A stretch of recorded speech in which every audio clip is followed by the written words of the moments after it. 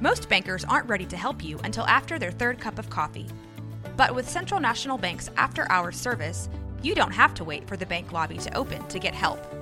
You can contact us from 6 to 8:30 in the morning or from 5 to 10 in the evening, and we'll connect you to a real, live, local person who can answer questions and fix problems 7 days a week. Bank different. Bank Central. Central National Bank. Member FDIC. When you need mealtime inspiration, it's worth shopping Kroger, where you'll find over 30,000 mouth-watering choices that excite your inner foodie. And no matter what tasty choice you make, you'll enjoy our everyday low prices, plus extra ways to save, like digital coupons worth over $600 each week. You can also save up to $1 off per gallon at the pump with fuel points. More savings and more inspiring flavors make shopping Kroger worth it every time. Kroger, fresh for everyone. Fuel restrictions apply. This is a Rogue Media Network podcast. This is 365 Sports, powered by Sikkim365.com. Waters. Mike Craven, Dave Campbell's Texas Football, joins us on 365 Sports. And, of course, there's always 2 to 5 stories in college football that happen during the show that we try to bring your way, including the Texas State statement on Jaden DeLaura, who's no longer a part of that university, and Mike joins us on 365 Sports. Mike, I know you had the statement you released, you saw that. Is this a school that said, no, it's okay, you come play here, and gave G.J. Kinney that approval and changed their mind? I don't know if it exactly went that way. I imagine, he's been at Washington State. He's been at Arizona. I don't know. And this probably varies school to school how much the athletic director, the university president, and the admin sign off on each and every single commitment or transfer that come in there. So I don't know if the admin, if the leaders above G.J. Kinney kind of understood the situation. But once, it leaked out there and everything got talked about in terms of his, allegation of sexual harassment from when he was a minor, I think that kind of took over the conversation, especially online and within that fan base, and it kind of, stormed out of there, and today the release was made.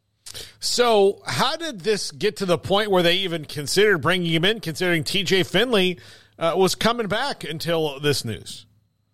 Yeah, I think this is the new reality of the transfer portal, right? TJ Finley plays, at Auburn, doesn't play all that well, isn't the starter anymore, transfers to Texas State and has this huge year.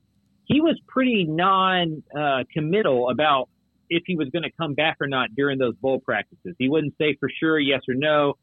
He was definitely kind of looking at things behind the scenes and seeing, what his options are, which is perfectly his right, and I think something that athletes should do.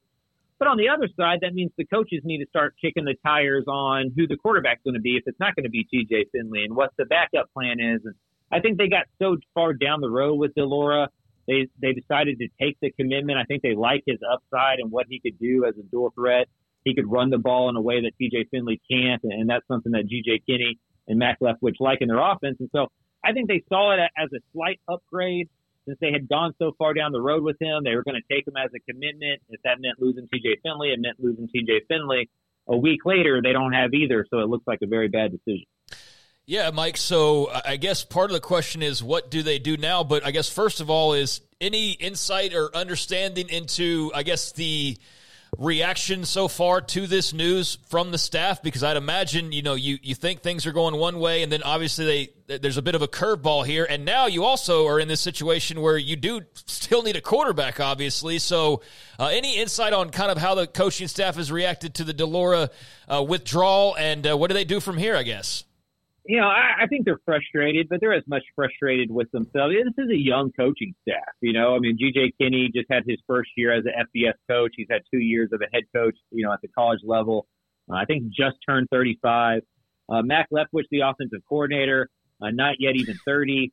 The assistant coach that kind of vouched for DeLaura and brought him in just took the offensive coordinator job at San Jose State. So that probably played a little bit of factor too, kind of the guy who kind of was the gap there, or, the point of connection, who could stand up to the kid on the table and say, hey, he's not what they're saying. He's no longer there. So I think that played a part in it as well. But Yeah, I think it's one of those lessons learned type deals, maybe, for a young coaching staff who, still trying to figure out all the ins and outs of how this stuff works. And today's climate, you're just not going to get away with that kind of thing. Mike, do you feel like this could be a wart between the relationship between Texas State administration and G.J. Kinney?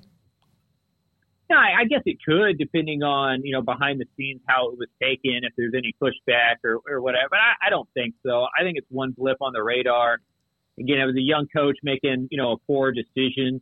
But I don't think it was a horrible decision or something. Like Delores going to go be on a college roster somewhere. He's going to play football somewhere. He's been playing football, on the college level for the last few years when everybody's known this was out. And so I think it's kind of one of those deals that it depends on the university and the fan base, and the one at Texas State was vocal enough about their displeasure, and it led us to this decision. So, Mike, how do they make it through spring ball with the quarterbacks on the roster? Yeah, they got a couple of young guys. PJ Hatter, redshirt freshman, that a lot of the guys that I know in the recruiting industry really liked and thought was underrated. So they're gonna, get a lot of reps for the young guys that are there, but they're absolutely going to be in the market for a quarterback in the spring transfer portal window. No doubt about that. Mike, what kind of buzz is there in San Marcos at this point after the season that Kenny and crew had? I feel like, kind of says a little bit of a blip on the radar. They're still expected to be pretty good. And obviously the trajectory is moving upward for Kenny and staff, but I don't recall really talking a whole lot of Texas State football over the years necessarily, and heard a lot more about them these last few months, Yeah, I mean, they're coming off their best season ever in the history of being an FBS program, which isn't long. I think it's like 11 or 12 seasons. But still, they won 8 games. They won their first bowl game, and the first time they've ever gone to a bowl game. A lot of the attendance was really up. I want to say the attendance was up 20% over last year. So a lot of excitement there. I mean, Kenny Leftwich, they have a really exciting style of play.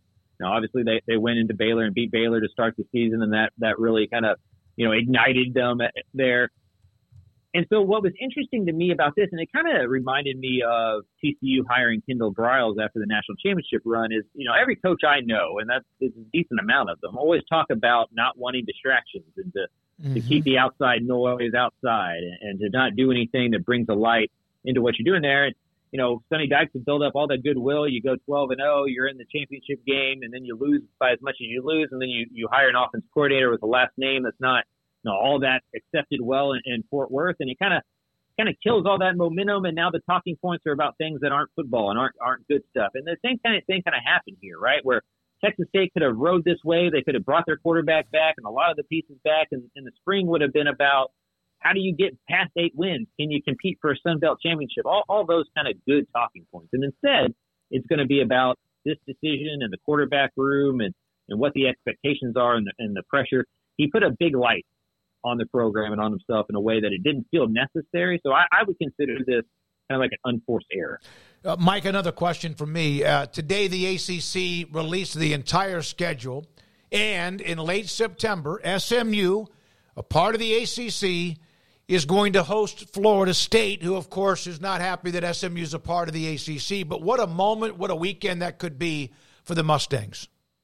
Yeah, absolutely wild, right? To think about SMU hosting Florida State in a conference game. And, I was born in 1985, and my uncles are big college football fans. I had an uncle that ran track. My dad played football at Texas. And so I kind of grew up. Grandfather was on the staff there at UT. And so I grew up hearing about how great SMU was, but I didn't get to see any of it. By the time I was, of age to be able to follow football, SMU wasn't the SMU that they talked about all the time. So I've never seen it, right? Like I've never seen SMU at this level playing against these kind of teams and those kind of helmets and being considered what they're about to jump back into. It's ironic that the thing that got them the death penalty and got them out of that conversation, paying players, is the thing that's getting them back into these conversations, like having the money to do all this stuff. And so it'll be a lot of fun. I mean, for what I do, it's great, right? Anytime another program kind of steps into a larger light, that's good. That's good for what we do at Dave Campbell. So excited to see what SMU does. Rhett Lashley's got it rolling, but they were 0-3 against Power 5 teams last year. And so it is a real big step up. going to have to see if they can compete mostly in the trenches. You guys heard it from Mike Craven. SMU had a 40-year-long plan to escape the death penalty by Nobody knew it. changing the whole rule structure, and they just did it with tentacles and influence all that time. Laying in wait. Yeah, absolutely. Laying in wait. Mike, so with SMU, like in the ACC and the potential that it could fall apart, though, do you feel like there's any nervousness there, or that they feel like there'll always be some form of an ACC, just maybe not the one that they joined? Yeah, I think they went knowing it may not look exactly like it does right now in 5 or 10 years, but the seat at that table is better than the seat at the table that they just left, right? I mean, like the ACC last year, the AAC, that's going to confuse me forever. The AAC, not very good, really. You take away Houston, you take away Cincinnati, some of those teams, like they just did not have the star power last year. You want to be, with Boston College and Louisville and Clemson and some of those programs if you can, North Carolina.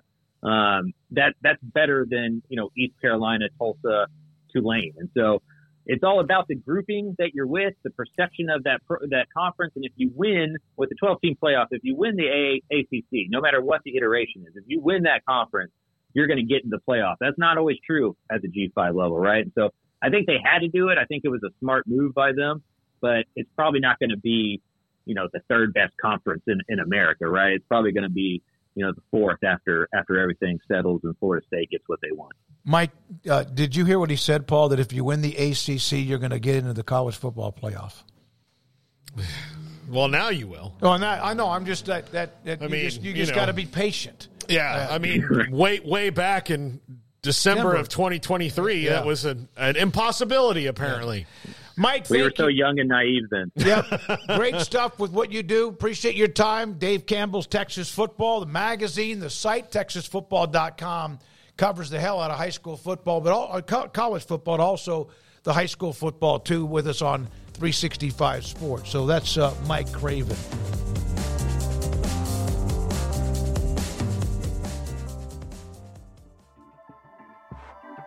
This has been a Rogue Media Network